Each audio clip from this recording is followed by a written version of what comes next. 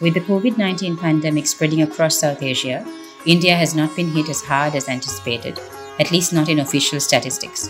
While undercounting might be due to lack of available testing, the steps the Indian government took, including a 21-day lockdown, may have proven effective in staving off worst-case scenarios. However, that does not mean the government's response has been positive and welcomed across the country.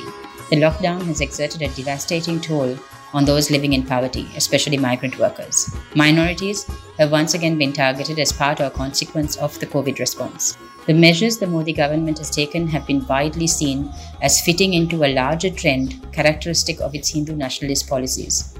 From the earliest days of the crisis, the Muslim minority has been blamed for the spread of the virus. While the blaming of minorities or marginalized groups is not unique to India, the fact that this comes so soon after the passage of the Citizenship Amendment Act in December, which sparked widespread protests and attacks targeting the Muslim community, has left many suspicious of any measures the government takes in addressing the health crisis.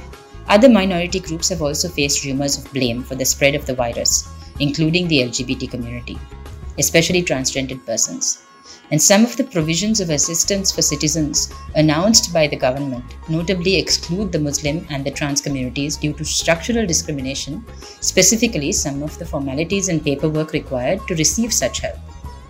In Kashmir, a lockdown was already in place when the virus affected India, with internet and mobile communications largely cut off since Delhi announced in August 2019 that it would revoke Article 370, which had granted Jammu and Kashmir special status or limited autonomy since 1947. Numerous political figures and human rights defenders were detained, and after protests erupted, widespread arrests followed. Just as some restrictions were starting to be lifted, the COVID-19 crisis hit, and many in the territory feared the public health crisis would be devastating in a place cut off from access to the outside world and information. And rights groups feared that more civil liberties would be curtailed under cover of the health crisis, something that seems to be happening with the recent arrest of 3 Kashmiri journalists, Masroor Dara, Pirsada Ashik and Gauhar Jilani, who have been arrested and charged, seemingly in order to quash dissent. The northeastern state of Manipur, which has effectively been ruled by martial law since the Armed Forces Special Powers Act was introduced in 1958, is not as isolated as Kashmir, but has been kept on the margins of national development. The state has a large presence of army and security personnel, and civil society is under constant monitoring. With the first case of COVID-19 identified at the end of March, the state government put Manipur under lockdown. In addition to concerns over civil liberties, more vulnerable and marginalized groups in the state are at greater risk of devastating health and economic consequences. Over the past month, Frontline Defenders has documented and issued appeals on several cases of human rights defenders who have been arrested, detained, or threatened due to their questioning of COVID response or in cases linked to COVID-19. Frontline Defenders talks with 4 human rights defenders to get a picture of their work and the risks they face, and the context into which the COVID-19 pandemic and the government response occurs. The last few years in India has seen an increase of attacks against human rights defenders and deterioration of space for civil society. Now faced with a potentially devastating health crisis, how can human rights defenders mobilize in this era?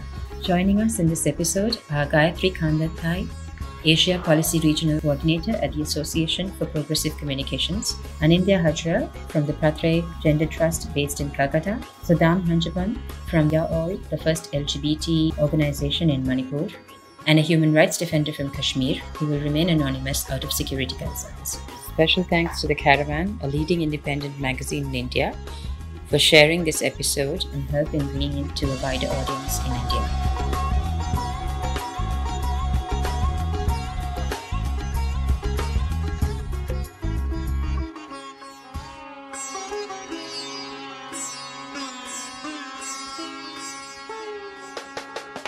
With India under lockdown to confront the COVID-19 pandemic, we talk with human rights defender and lawyer Gayatri Kandathai about the overall context in which this health emergency has occurred, the steps the government has taken, and how this is not just a health issue, but a political matter that leaves many exposed and vulnerable. Gayatri is the Asia Policy Regional Coordinator at the Association for Progressive Communications, who works on digital rights and freedom of expression. In the months before the COVID-19 crisis, India was witnessing widespread protests against the CAA introduced by the government. Obviously, those protests are not possible now. But how are people pushing back against the CAA? The CAA is not sort of a singular agenda issue anymore, right? It was a historic movement, and it continues to be a historic movement. It witnessed the coming together of activists, of students, of affected communities in a way that's never happened before. And even until the very last moment before the lockdown, um, people were holding the ground. There were different gatherings that held on with 5 people with symbolic protests. And until the very last moment where they had absolutely no other way, they did hold the ground. And they are still waiting to get back to the streets to reclaim our space and to hold the state accountable. What is really good about, or what rather, it's fantastic, what's really fantastic about this coming together is that these different groups still continue to coordinate through online mediums. Through different groups, we continue having calls over video conferencing platforms to talk about the issues, to talk about how the state is still making different arrangements and getting prepared for what's going to happen after the lockdown. Of course, it's a welcome move that. None of the groups that were protesting are continuing to protest now because there's a serious public health emergency situation right now. But what is really interesting to note is that the pushback that you currently see against hate speech, racism, against attacks on minorities, all of this, minorities as well as migrant workers, is a result of those who are continuing to coordinate in these different groups. The significant pushback that we are seeing against this kind of speech and action is coming from those that had been coordinating, but has also managed to cross pollinate movements. I think that was actually a really good outcome of the anti-CAA protests already. That people who were working exclusively on certain issues ended up communicating with and now coordinating with those working on other issues. So the community has really grown in that sense. There's another really interesting aspect to what we're doing, right? Because it was not just against CAA. Our protest was also against NRC and the census being conducted uh, uh, along with the National Register of Citizenship. Both the NRC and the census have been put on hold in the backdrop of COVID.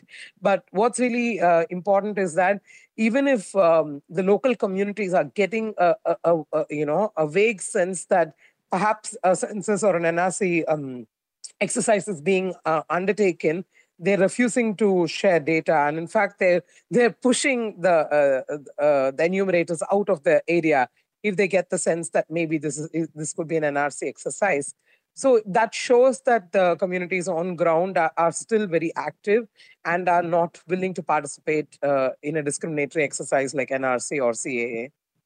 I'm glad you mentioned the NRC as well, in that I've heard from others, for instance, who are working with the trans community in India, is that one of the concerns for them, for instance, is that some of the measures that the government is proposing to take in the current health crisis to provide financial support to individuals would require depositing money in their bank account. That would involve sharing your information with the government, bank details, etc.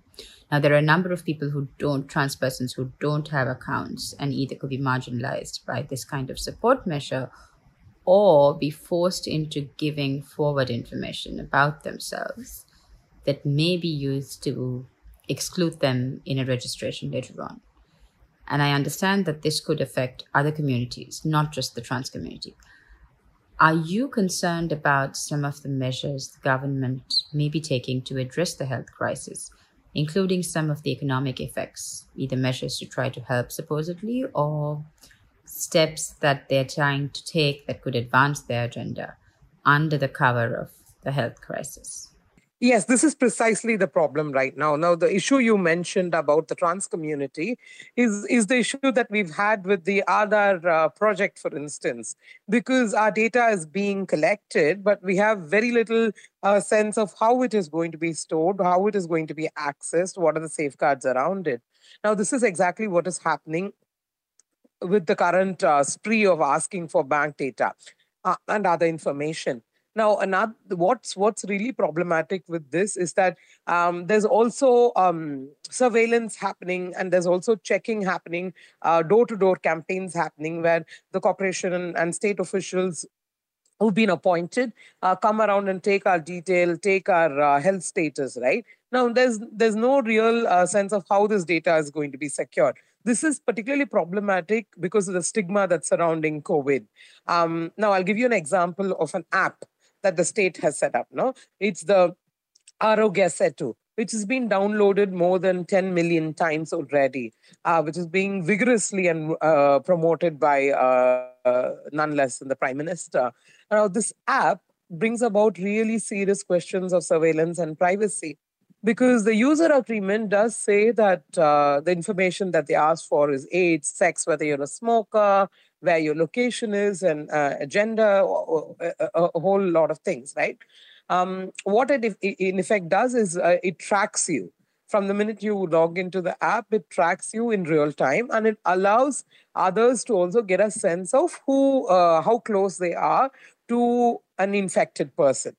The app also does a mapping to see how much of a population is around the infected person. So anyone who signs on sort of becomes a red dot or a blue dot on the app, I suppose. Now, the user agreement says that the data collected here would not be sold to third parties, but it also makes it quite clear that the data collected is going to be shared with state and other agencies. Now, this really raises serious questions, because we don't know the extent to which this data is going to be used, where the server is going to be, who is going to have access to this data, especially given that India doesn't have a data protection regime. So technologically there are many questions, and then there are multiple efforts being made to geo fence people. There's also other forms of surveillance the state is engaging in. They've collected many of our phone numbers, especially those who have traveled from abroad. So we don't really have a sense of how we are being tracked. What is the technology they're deploying? It's completely opaque, and it's not really something that's a top priority for the state to address. So those are some of the ways. The other ways in which the state is also functioning is by creating hotspots. Many of the hotspots are also minority areas. Many of the hotspots are also areas where there were slums, economically weaker sections have been residing in, caste-based oppressed communities have been staying in. So we don't know what's going to happen with these so-called hotspots that the states has designated. So these are serious problems about how the state measures could be problematic in the long run. Stepping back a second to the bigger picture, human rights defenders in India and the human rights situation in general have been under sustained pressure, attack, and harassment since Modi came to power, and yet has not received anywhere near the international attention as other countries, such as the Philippines, for instance. From your perspective as a human rights defender and someone who has experienced this kind of harassment and efforts to undermine your work over the years, how have you experienced the last few years? And why do you think the government has been able to push in this direction and get away without scrutiny that other countries have? I think it's an extremely important and interesting question. And I mean, the simple answer to all of that is that in the international arena, India is a bully. Yeah, politically, it's a bully when it comes to engaging with other states. So we seem to be under the impression that being a part of different international organizations and coalitions does not come with responsibilities. Now, one simple example would be the UN Human Rights Council. As a member of the UN Human Rights Council, where we've taken voluntary pledges, we have the obligation to ensure that we are upholding human rights domestically and to be answerable for it internationally. But the machismo and the bravado with which the Indian state functions, not only domestically, but also internationally, makes the political cost of questioning countries like India and China too much. It becomes too much of a hassle for other states to question India and China. That's one reason. The second reason is that India is seen as a supposed democracy. It's true that we are a democracy, but I think we must remember that an electoral democracy is different from a functioning democracy. So I think that that distinction and the nuance of that distinction is still a bit lost. The other reason is that there is a significant price that comes along with calling out or making public the situation of human rights in India internationally for the domestic human rights defenders. Some of us are still able to do it because we have significant protection networks. So, in my case, for instance, when I raised the issue about the CAA being repressive and against the constitution, the easiest thing the state could do was to call me an anti-national and a Pakistani agent, and that basically was is like a dog whistle. No, they threw me to the wolves, and there was a lot of trolling, and my security got compromised. But because I worked with human rights defenders in vulnerable situations for a while, I knew how to protect myself. Now, that's not really something that all human rights defenders are able to, right? That kind of network is not available to them. The kind of resources that otherwise is available to some human rights defenders is not available to others. So it also becomes very difficult for local groups to coordinate and be visible in international arenas. But one thing is certain: the space available for holding the Indian state accountable nationally is significantly reducing. So we have no choice but to rely on international mechanisms. We have no choice but to rely on international actors as well to support our call for ensuring that we remain a democracy and that our rights are not further diluted. And I could give you one example, right? In the last few days, India holds the esteemed position of being the only state that turned this entire COVID situation into a religious issue. The kind of Islamophobia that we've seen in the last months already with CAA, but also especially in the last few days, is unprecedented. And that's really something that we're not able to resolve only nationally, because the Indian state is also exporting its racism and casteism at an international level. But I think the time has come for the international community to sort of realize that they do have a responsibility towards ensuring that human rights of all people, including Indians, are protected. They do need to step up and ask the tough questions of the Indian state. Thinking of the post-COVID world in India, what do you fear from some of the measures that the government has been taking now, or some of the things that they're failing to do that may have long-term impacts for Indians and for the human rights situation? So I'd like to build on what I said about Islamophobia, right? So when you're talking about the Indian state, it's and the measures that's being taken by the Indian state, it's no longer just the state in the traditional sense that we've understood it. It's not just the elected government. It's not just the officials. There are a lot of forces that work in cohesion that ensure that the state is able to exercise a certain level of control and power over us. And this includes the private sector, social media platforms, and it includes media. It includes certain sections of civil society, religious figures. It includes a whole range of actors, right?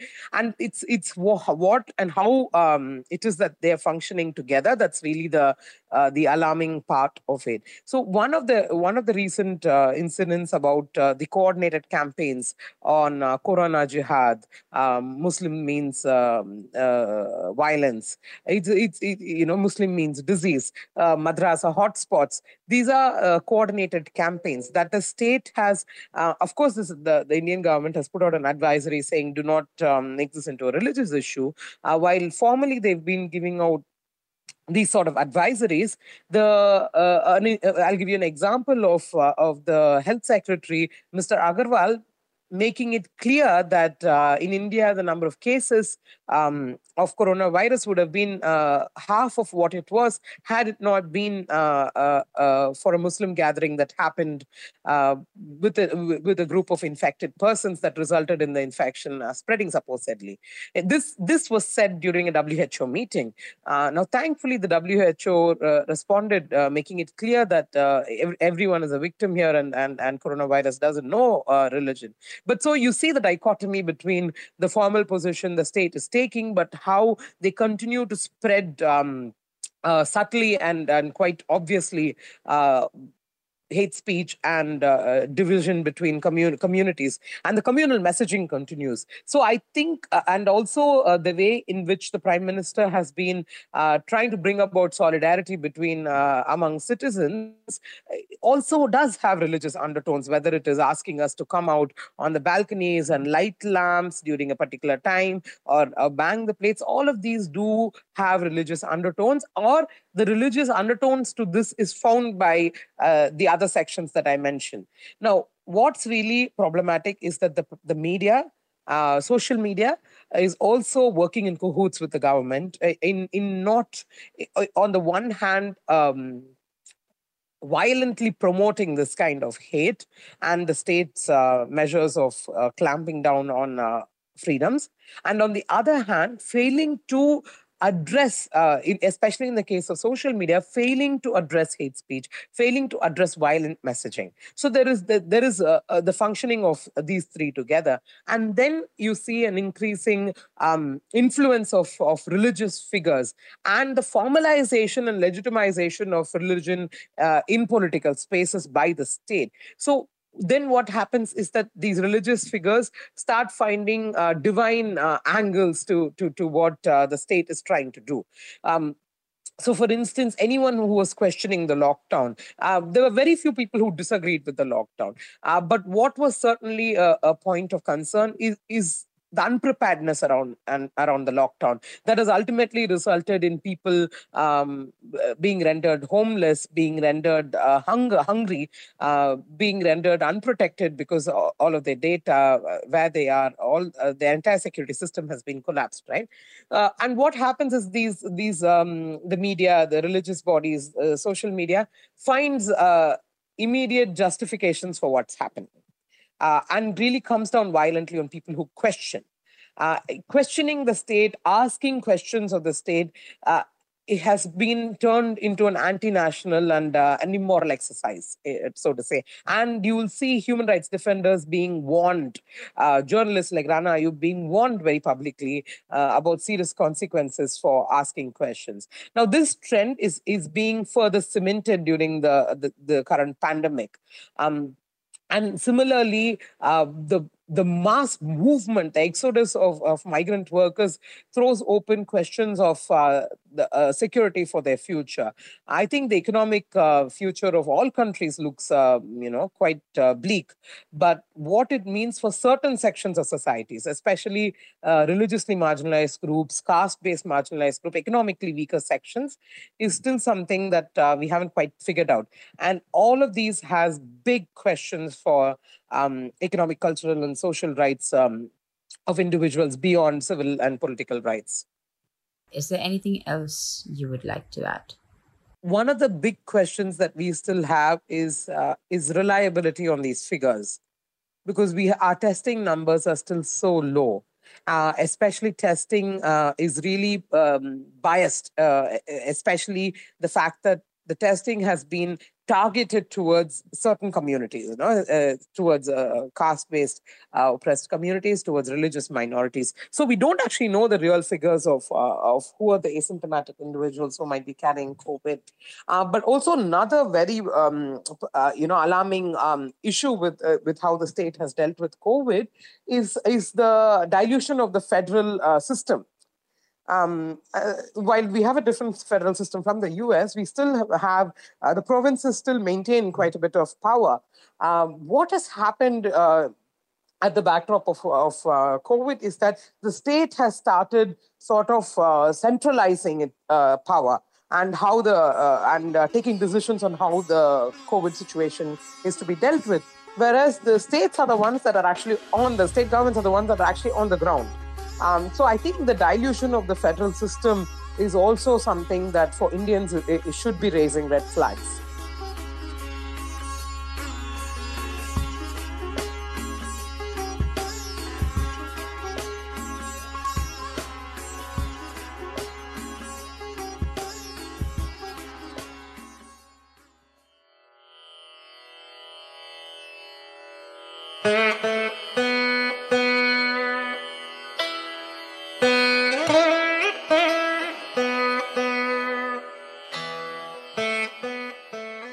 In 2019, India passed a transgender law which, despite its name, was roundly criticized by activists and rights groups for failing to provide certain rights-based provisions. The trans community in India remains largely marginalized and struggling economically. The COVID-19 crisis has hit the trans community hard, forcing them out of public life on which they almost entirely rely for survival. Anindya Hajra is a trans feminist, transgender rights and social justice activist working with the Pratya Gender Trust, which focuses on issues surrounding systemic discrimination surrounding transgender persons' right to work, economic justice and inclusion. Given the current pandemic, COVID-19, and the measures that have been taken in the country, how has your work changed or been impacted in supporting the transgender community? You see, transgender persons who are working class and those whose source of livelihood, like the millions of day wage earners in India, depends on being out there on the streets, whether at traffic signals or in the neighborhoods where their basic traditional livelihood is sort of concerned. They are one of the worst hits in the wake of the COVID-19 related measures and the lockdown and the situation that has emerged. The situation is already compounded given the lack of social and economic security, and also the fact that recently in 2019, we had the Parliament of India enact the Transgender Persons Act, which is an act which has been criticized, and a lot of trans activists have expressed their fears about not being adequate or actually being quite discriminatory in nature, which offers practically no protection to trans persons on these fronts of offering social protection, of offering reservations, and makes things really difficult and complex. So, what I'm basically trying to say is that we are in a really bad situation, and COVID-19, the response to COVID-19 and the emerging situation is really impacting the trans community very, very negatively. The other day, we were out distributing food, grains, and ration, and we saw how trans persons are going without food, without medicine. And there are a number of other issues which are compounding the situation. For example, trans persons who have been in family situations which have anyway been violent and have been negative and discriminatory are now forced to sort of be locked up in domestic spaces, open to chances and the potential of domestic violence and abuse, which includes sexual assault. Trans persons are also going without having any access to hormonal drugs because they are not considered as essential drugs. So this is triggering a lot of dysphoria, a lot of discomfort.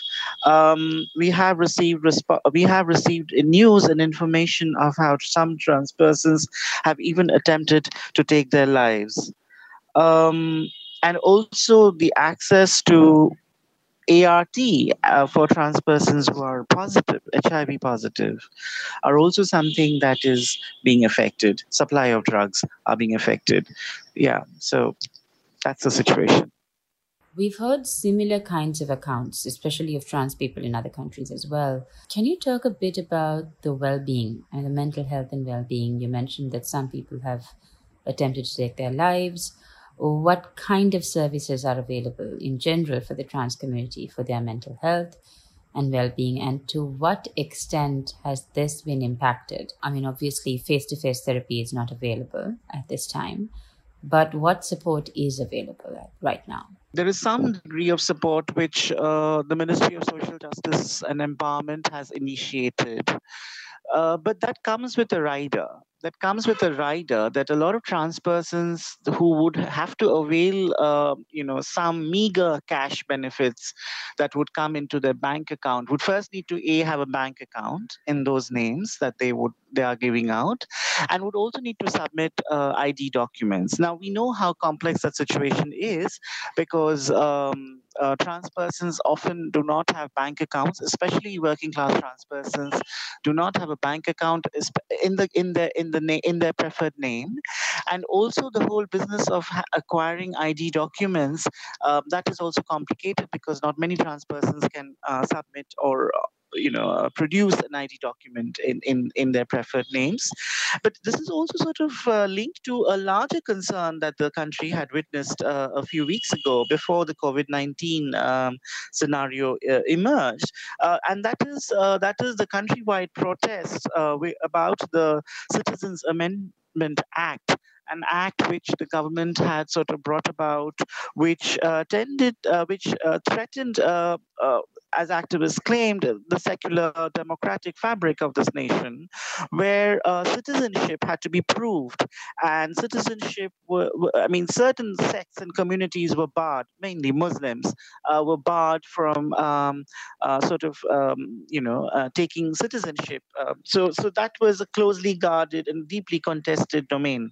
Now, prior to this process, a national registry of citizens was being prepared, which was supposed to be rolled out from the 1st of April. Now, that hasn't been rolled back, actually. It has only been put on hold.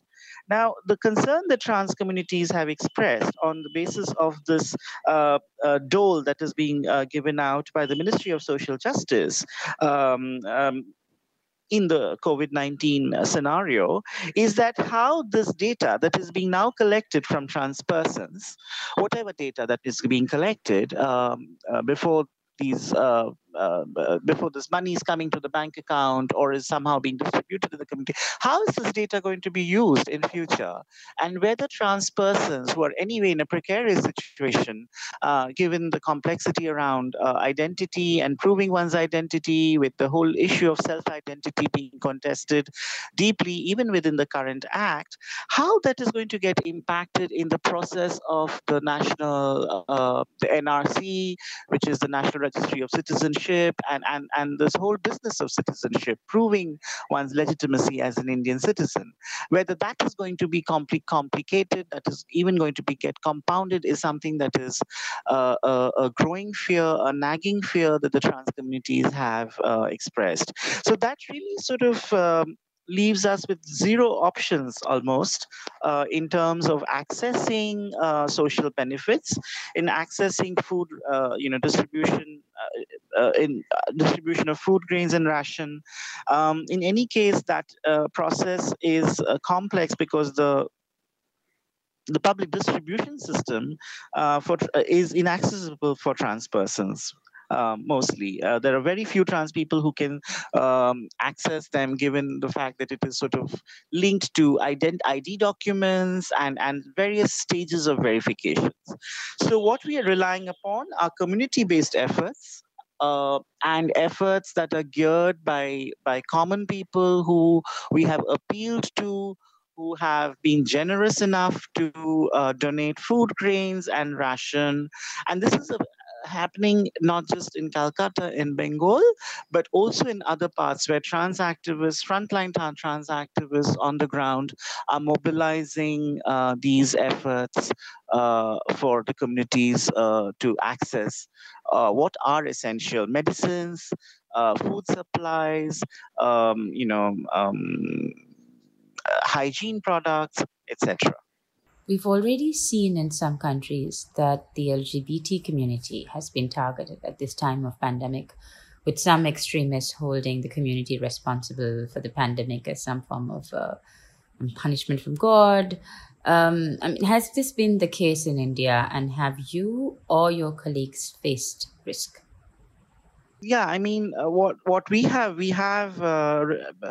come across narratives and reports of how trans persons have been, I mean, there is a general pathologization and criminalization of trans persons. The general narrative supports that view, in and also the narrative of contagion in terms of some people who are sick and people who are disease carriers, etc. So in the current scenario, this narrative tends to get far more emboldened, and we have received reports where trans people have been actually there have been, thankfully the attack did not escalate, but there has been attack on trans persons in North Bengal, for example, in a region where we work, where when they had been out on the streets to actually get food grains, were sort of chased and by local people, and they had to run to security in order to save themselves from being lynched. That was the apprehension that they expressed. So I mean, yeah. So there is some degree of threat as perceived by trans persons, primarily because their roles are out in the public. They're out there in the public, and they're dependent on the availability of public spaces for their livelihood. So yeah, this is a complicated relationship that we have witnessed, very, very pertinently to the question that you asked. Thank you so much for sharing that information with us and with our listeners. If folks that are listening want to help and support your work and the trust, what's the best way to get in touch with you? So many people are actually volunteering to come up with, say, their vehicles or their pickup trucks or food grains or medicines. It's just not a donation online, but we are open to any sort of assistance that might be geared for the trans community here in Calcutta, Bengal, or in India, and we'd be very happy to answer any such questions, and we'll definitely share the link with you. Yes, please do, and we will share the information on our social media and the podcast.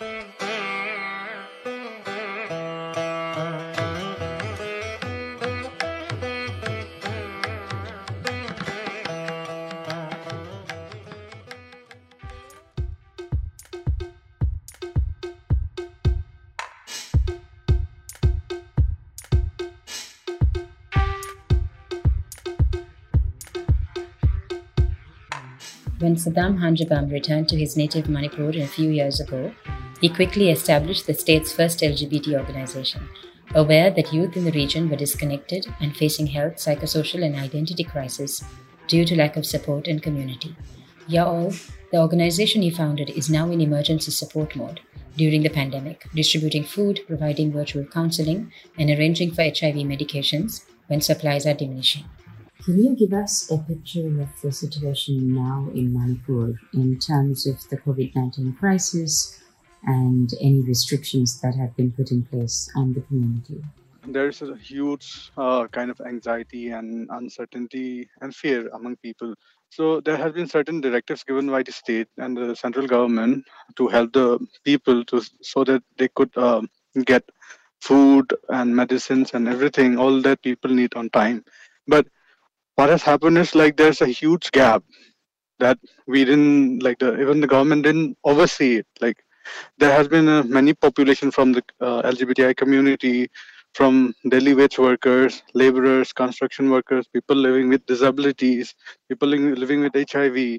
All these people were not given that much time to kind of prepare even for their food or even for their medicines. So we, as a group of young people, what we are doing is we are crowdfunding some money from people, and we are buying food materials for them. And till now, we have distributed 300 food packages from our side, and we are planning to do more because there's a huge gap. when the government does it, takes time. So we started individually as a group of young people, and yeah, there has been kind of shortage of medicines. Like there were people who are living with HIV from the far off places, because of the lockdown. It's totally locked down in Manipur now. Like there should not be no grocery shop, there should not be no markets from yesterday itself for a week. So only medicals, only milk booth, and only media, the hawkers are allowed to move outside. So yeah, everyone is at home, and even people who are sick, only hospital is serving only emergency cases. So there's a huge issue with that other people who are falling sick, they are not able to attend hospitals. So it's kind of a mess. Yeah. We've seen on social media, on Facebook, how you've posted about the food packages and other support you have been delivering to the transgender community also. Can you talk a bit about how the transgender community is affected, especially by a situation of lockdown, where they're confined to their homes, and how are they able to survive financially, economically? Mostly in Manipur, most of the younger transgender persons, mostly trans women, they earn their livelihood by running salons or beauty parlors, or like doing small businesses, which they open up a shop and earn their living out of it. So unlike the trans women people in other parts of India who are into begging or sex work. So in Manipur, they do not do that. Like transgender person in Manipur, they do not do that. So they mostly work in shops and in their own enterprises. So because of the lockdown from last weeks, it's been days. It's been more than 10 days. So all the shops are shut, and most of the trans women person, they are either they are staying in the parlor itself, because some of them, they have run out of from home because of violence or because the family doesn't accept it. So they have nowhere to go. They cannot go back to their home, or some of them, they do not get the supplies properly for the food and ration and everything. And for from the government side, it has been said that there will be cash transfers to the account if they provide all their details, like the Aadhaar card, which is the mandatory card in India, and other account details and everything. But what they have forgotten is not everyone has account. So they can, even if they are transferring money, those people who transgender person who do not have a bank account, they will not get any support. So this is where we are coming in, that there are so many people who do not have accounts. There are so many people who do not have access to all the, what do you say, documents. So this is a huge kind of barrier to even access the services which the government is giving in, even in the crisis situation. So that's why we are kind of trying to at least bridge the gap, where we could at least provide some basic food materials to support them. And yeah, till now we have distributed 50 food packages to elder trans men and younger trans women, and we are looking forward that we will do more, like in the coming days. Yeah. Are you concerned for the LGBT community, especially for youth who are now under lockdown, are forced to spend more time in their home, who maybe aren't out to their parents?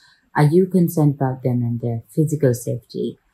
We have heard that in China, for instance, in lockdown, there were increased incidents of domestic violence against women. Are you concerned about that phenomenon happening in Manipur?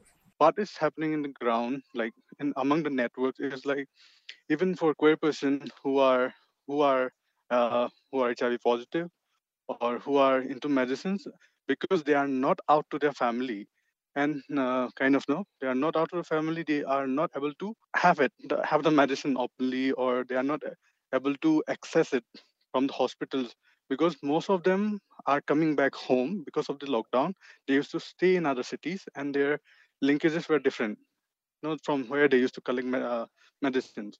But when they came back home, because they have one thing, they are not open about their sexuality. Second thing, they are not open about their health condition or health status. So they are kind of living in frustration. And there was a case in Manipur which we recently dealt with, where a young queer person, the medicine got over. because of the lockdown. So they did not know from where to access medicine in Manipur. But again, they were staying with their family, so they felt kind of very scared even to ask, because and they were not able to go out and check in the pharmacy or everywhere. They don't have a prescription and everything, and it's a discrete case. So this kind of things is happening, and they stopped taking medicine for a week. So ART medicine stopped taking for a week. It's like difficult. So somehow we had to manage it from other networks. We had to share medicine with some other people who are already taking it, while we are trying to access their medicine from the hospital in Imphal. And these are cases coming from Imphal and outside Imphal. So people, we only have this context here. But for those people who do not have context, like who do not have support and who do not see there are support groups or there are people, I don't know what might be happening to them. Yeah. What are your fears for the queer community in Manipur? What are your concerns if this continues for a longer period of time, as many expect it will? In Manipur, already there is a unique place in India in terms of the legal situation and the political status. On top of that, there is the marginalization of the queer community. What are your concerns moving forward? Mostly the concern now recently is the about mental health of everyone, like for the queer people the most, because uh, we have been staying at home all the time, and on above that we have been uh, exposed to all this anxiety and uncertainty regarding the pandemic. So it's like you are back to your home again. Then those people who are out, they are fine, but for those people who are not out and very very much discreet, they have to stay at home all the time, and it's more kind of pressurizing to their own mental health. For even for me, for example, even for me who's living with a kind of mental health condition, it's really difficult. It's really difficult means we have to stay at home all the time, and it get very depressing. It gets very low, and people become suicidal most of the time. And we have been creating this network. We know, in our helpline number even, there are calls that people are saying that no, they have become very depressive, they have become very suicidal, and they want to know kind of, it's literally a bad scene. People are reaching out to us, and they want to talk because in family they cannot talk. So now some people are coming out. Actually, some people are coming out now because they are almost staying at home all the time, and it's the frustration is killing themselves. So they at least need some support, and our helpline is helping with that. But yeah, that has been the main issue, the mental health. We are promoting three things. We are trying to reach out to people on three things.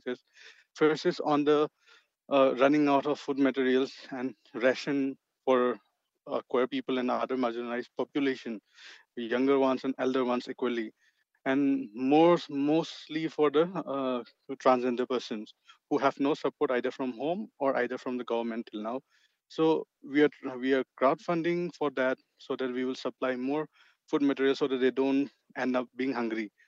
And second part is about the mental health part. We are trying to form a network of counselors, mental health therapists, who will provide support to them. So we have created a network for a list of phone numbers that any person can reach out and speak to us. But for that, some are coming out voluntarily, but again, because the anxiety and this situation is bad for everyone, that it's also affecting the counselors and the therapists itself. So we want to have more what do you say, mental health professionals, even if we have to engage doctors. Well, doctors, because I'm saying, as the what do you say, the hospitals are not allowing general and OPD sections where you can just do a general checkup or about your mental health or about your health as general. Only emergency services are allowed. So until it's not emergency, you cannot access health now, health services, which is really difficult. And somehow if we get support from somewhere, Then we would like to connect to doctors for the community who are friendly and affirmative. And third part is about the access to medicine. The medicines what we are doing for people living with HIV, queer people living with HIV. What we are doing, we are sharing medicines now. Like if somebody has a bottle which is not finished, we are sharing medicines. Like young people are coming out and like they are willing to share, like for 1 week dose, 2 weeks dose. These things were not counted before the lockdown, and even after lockdown, after so many directives, this things doesn't hit people's mind. So we have to ask the government, but there is no kind of no space where we can put this forward. So we are trying our best at our own levels to access medicines. For example, the ART medicine. Thank you for the interview. Thank you for your time. And definitely stay safe there in Manipur.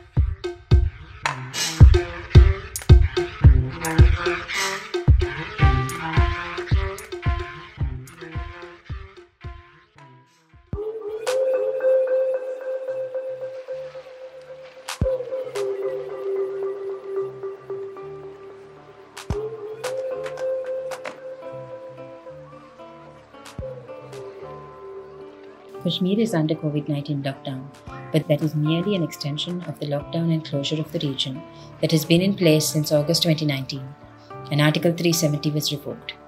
We speak with a human rights defender from the region. We have kept the identity of the human rights defender anonymous out of security concerns for their safety. Kashmir was effectively shut down months ago by the Indian government and access cut ahead of the COVID-19 pandemic. How did that situation impact the initial ability of Kashmiris to respond to the crisis? To begin with, we have been totally cut off from the rest of the world since the 5th of August last year. The people in Kashmir were not aware of the impact, the grimness as well as the intensity of the coronavirus crisis in the rest of the world. So they were technically not prepared for what was going to come to them in their place in Kashmir. Due to the internet blockade and other kinds of communication blockade, no one was aware of the impact of the crisis and the things that could have prevented it to enter into this domain. It was the winter season, and that's a time when Kashmiris travel to places in India and outside to some other warm places. If the risks had been communicated earlier through the internet or some other media, maybe they would have minimized their travel. Because ultimately the source of the infection in Kashmir was traced to returning travelers, and now the number of confirmed cases is growing exponentially day by day. And secondly, the entire administration was busy rushing into implementing decisions made by the central government following the abrogation of Article 370, wherein they were trying to strengthen the illegitimate occupation of India over Kashmir. So they also were not prepared for the coronavirus crisis. There were just a few golden hours in the beginning if preparations had been made in time, but these were lost. For example, in India, readiness was somewhere in the month of January.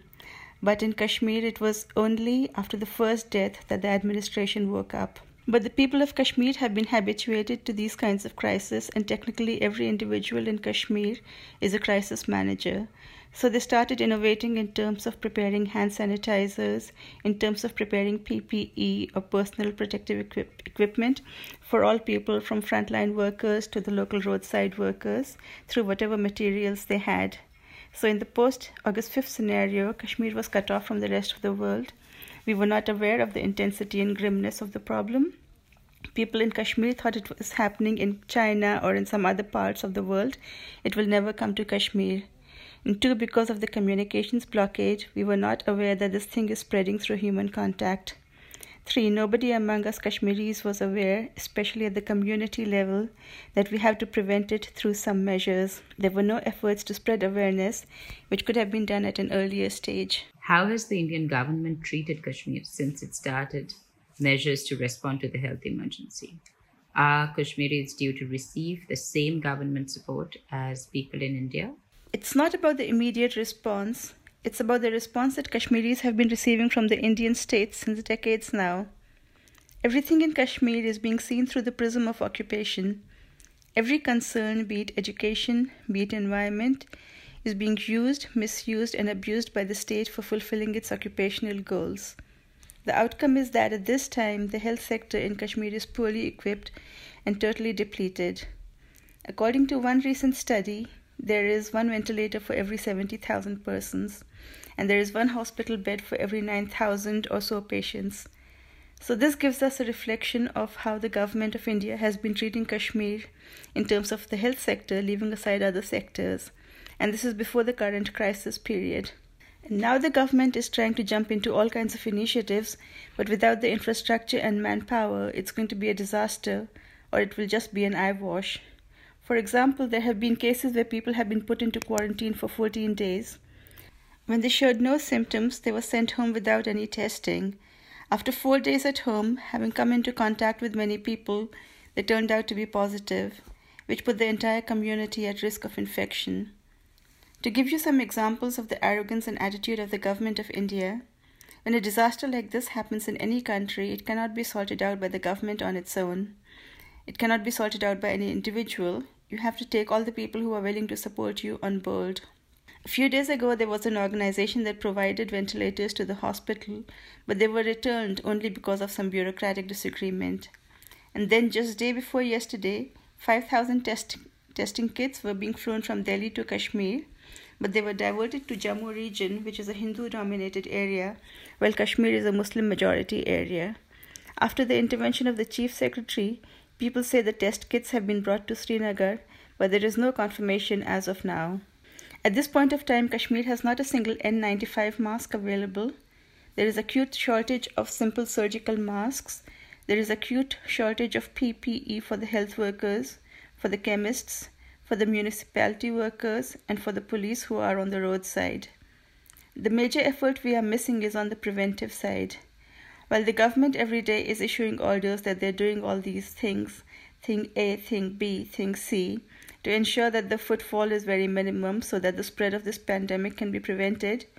But what happens on the ground is that when you don't provide the facilities for people to stay indoors, they are forced to come out of their homes to get their essential supplies, to get their medicines. So the government's claims are just a hoax. It's not willing to leverage the expertise or take the help of the volunteers, and it's making the community suffer for this. It's a war crime. There is a pandemic, but it's a blessing in disguise for the state. Because they love the land, but they don't want the people. If this kills people, their deaths can be blamed on the pandemic. But in covert shape, the government is controlling the resources, controlling the equipment, controlling the needs while creating hurdles for the people who are willing to deliver. There are a lot of local organizations that were willing to deliver on their own and solve the food crisis. But 2 districts have passed orders that all relief efforts have to be routed through the administration. Entering into that domain will consume a lot of time and effort for any organization to get its material approved and distributed. Many local organizations have already done the groundwork to identify and reach those families in genuine need of food kits, but getting bureaucratic approval is holding things up. Indian authorities have targeted human rights defenders for a long time in Kashmir, and particularly since revoking Article 370. How have you and your work been impacted? This kind of an approach has been used by the government of India for decades in Kashmir to target, to harass, to intimidate human rights defenders and Kashmiris at large.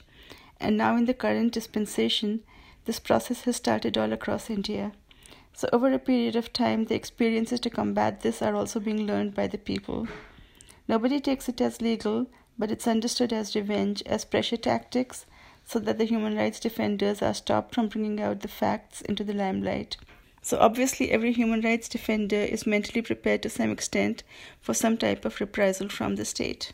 During the current coronavirus crisis, anyone already working on conflict-related human rights is trying to provide humanitarian relief, especially to those facing a hunger crisis. The arrogance of the state is that, at this point in time when everyone is working together to combat the crisis, in Kashmir the bureaucracy is so authoritarian that it is trying to impede genuine humanitarian work.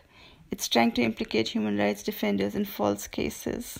It's trying to fabricate cases against human rights defenders who are helping those worst affected by the lockdown. This is a really big challenge.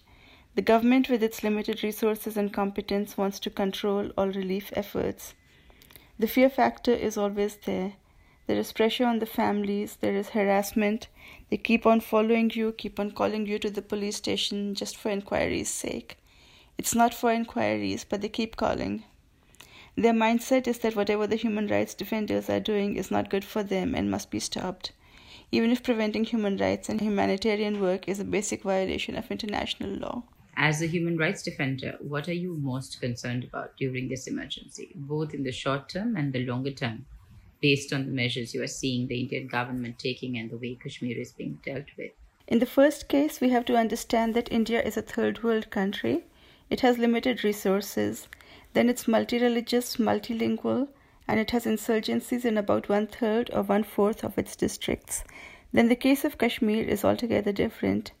There, the Indian government tries to present it to the international community in a shape as if it is trying to do something good for Kashmir. But ultimately, the truth is something altogether quite different. In terms of short-term problems that we are anticipating at this time, the most important is patient care. At this time, according to our understanding, there are 3 things on the patient side that can boomerang into a big problem after a few months. They are admitting patients in a quarantine center which is overcrowded and ill-managed. But this is only the beginning of the problem. It has not yet erupted into a full-blown crisis as of now. But it is managed so badly at the start that we can anticipate what will be the situation arising out of this in a few months. Second, in terms of short-term problems, they are discharging the patients too quickly so that they can show the world the number of patients that have been treated. While it has come to light, though not yet been confirmed, patients who have been discharged from quarantine have again tested positive, and this is when, according to their families, they have been living in isolation after returning home. So patients are being discharged too quickly just to show better numbers. In terms of internet, the doctors are suffering the most among us because this COVID crisis is such a thing that after every hour or so, there is some new research being developed and a new way of tackling the problem is emerging. Because of the lack of 4G internet speed, our doctors are not able to access this information, so they are limited to conventional treatments. The medical fraternity will be blamed for anything that goes wrong, but the reality is that India is choking their information dissemination spaces. And another thing I would like to share with you is that the government, because it wants to show the world that it was combating the coronavirus crisis, has shut down all other OPD services and routine surgeries in the hospitals, which means that a person who has a cardiac arrest will not be treated in any hospital. A patient with cancer will not get chemotherapy in any hospital. A person having renal failure will not get dialysis in any of the hospitals. And then there is the situation of the prisoners. Today we received an SOS from Tihar jail in Delhi, where a woman cop has been confirmed as a COVID positive case. And she was dealing with the mess and handling food for the inmates. So we have to think about what that means for the safety of the prisoners. And there are some female prisoners from Kashmir in that jail. Although the government of India has started to release some prisoners, the pace is so slow that they may end up getting infected with the coronavirus. We feel that the world will end before all the prisoners are released, or they will catch some infection or something like that. The problem is that if there is a will to act to free the prisoners, it can be done instantly. The jails are overcrowded, they are contaminated, they don't have facilities for isolation. Then there is a huge crowd of security personnel who are inside the jail, who go outside and meet their families and friends. So given the intensity of the human contact, there is a high risk for the prisoners. Among long-term problems, Kashmir has very high unemployment. People here are working as daily wagers, and a large part of the population can be classified as semi-skilled or unskilled labor. So when we have a lockdown, when we are not able to deliver essentials to them, when government officials are delivering limited supplies for the sake of a photo op, giving them just 500 rupees a month, how can they survive? We are heading for a situation where there will be an acute food crisis. It's very evident from the messages we are getting. There are SOS messages every day. This area has a food shortage. This person has no resources to pay for food. If this continues, it will have an impact on the social order. Kashmir is already a lawless state where there has never been any sort of accountability. This can easily turn into a social disaster. So the need of the hour is for a proper health plan, but there is a huge shortage of proper medical equipment, and every day there is a story in the local media about the doctors lacking basic protective gear. The situation is so grim that we anticipate that people will not die of coronavirus, they will die of hunger. Summer is coming, and in Kashmir this is called the earning season in terms of agricultural activities, in terms of horticulture, in terms of tourism, and all of these are closed down. Another long-term problem is in education. The government wants teachers to hold online classes just like everywhere else in the world. When internet speeds are limited to 2G, how can online classes happen? The consistent feedback from the teachers is telling us that online classes are not happening over here. Then there are a lot of areas where internet speeds have been minimized to zero, and there are many families and students who don't have access to computers and the internet. So there has to be some kind of alternative. What will be the impact of this situation in a year or two? Further, there is the livelihood aspect. All supplies are brought into Kashmir from outside. Why are they not produced within Kashmir when you have the resources, you have the manpower, and you have the infrastructure? You are just choking the essential services. In one of the southern districts, the supplier of materials for PPE kits was held up for 10 days by the administration when trying to bring his raw materials from outside Kashmir. Why is the administration trying to get the manufactured products from outside instead of allowing local manufacturers to make them? Making the products here would solve a lot of problems. There would be a stock of essential items readily available, and livelihood problems would be minimized. So as I was telling you, we may die not only of coronavirus, we will die of hunger, we will die of other comorbidities. So this is how they plan, and then they tell the world they have planned something good and great. But on the ground, every Kashmiri has the notion that this has turned out to be a gold mine for the government of India, wherein they are killing us without much effort. Between revocation of Article 370, introduction of CAA, and now the pandemic, Kashmir has faced months of crisis while being denied access to information and engagement with the international community. For human rights defenders in Kashmir, how have you and others sustained yourself and your work? Everyone in Kashmir is well aware of the state apparatus, and everyone is aware that this is a conflict zone on the hotbed of a volcano, wherein anything can happen anytime. So people in general know how to manage the nitty-gritty of things in terms of getting stocks of food, managing resources. But this problem is different, because at this point of time you cannot go out of the home because of the pandemic, because your localities have not been sanitized, there has been no fumigation done by the government. The main critical factor is the lack of communication, the lack of mobility. We cannot work. In the rest of the world, 30 to 60% of the people are able to work from home. But in a situation where you don't have proper access to the internet, with an incompetent bureaucracy in place, particularly at the local level, though maybe not at the top level, that's another impediment. So we have to understand where we stand and adapt our way of doing things accordingly. As far as our work is concerned, it is very difficult and dangerous for us to work in these kind of circumstances. On the one hand, people are sometimes afraid that we are sharing their data with the state. And on the other side, the police thinks that we are just encouraging the sentiment of dissent by making human rights work reach out to the people. All human rights organizations in Kashmir are technically in some way victim-centered organizations with a lot of volunteers in almost every nook and corner of Kashmir. So it's somewhat easier for us now to get information than it was before. Kashmir is a very small place, and in a small place everyone knows everyone, and everyone holds some sort of respect for each other. So for example, in terms of providing assistance to victims, people are very willing to help out through charity. There is an element of trust that has been gained over a period of time. But at this time, when everyone wants to do humanitarian relief work, the impediments are becoming very much detrimental to individual safety.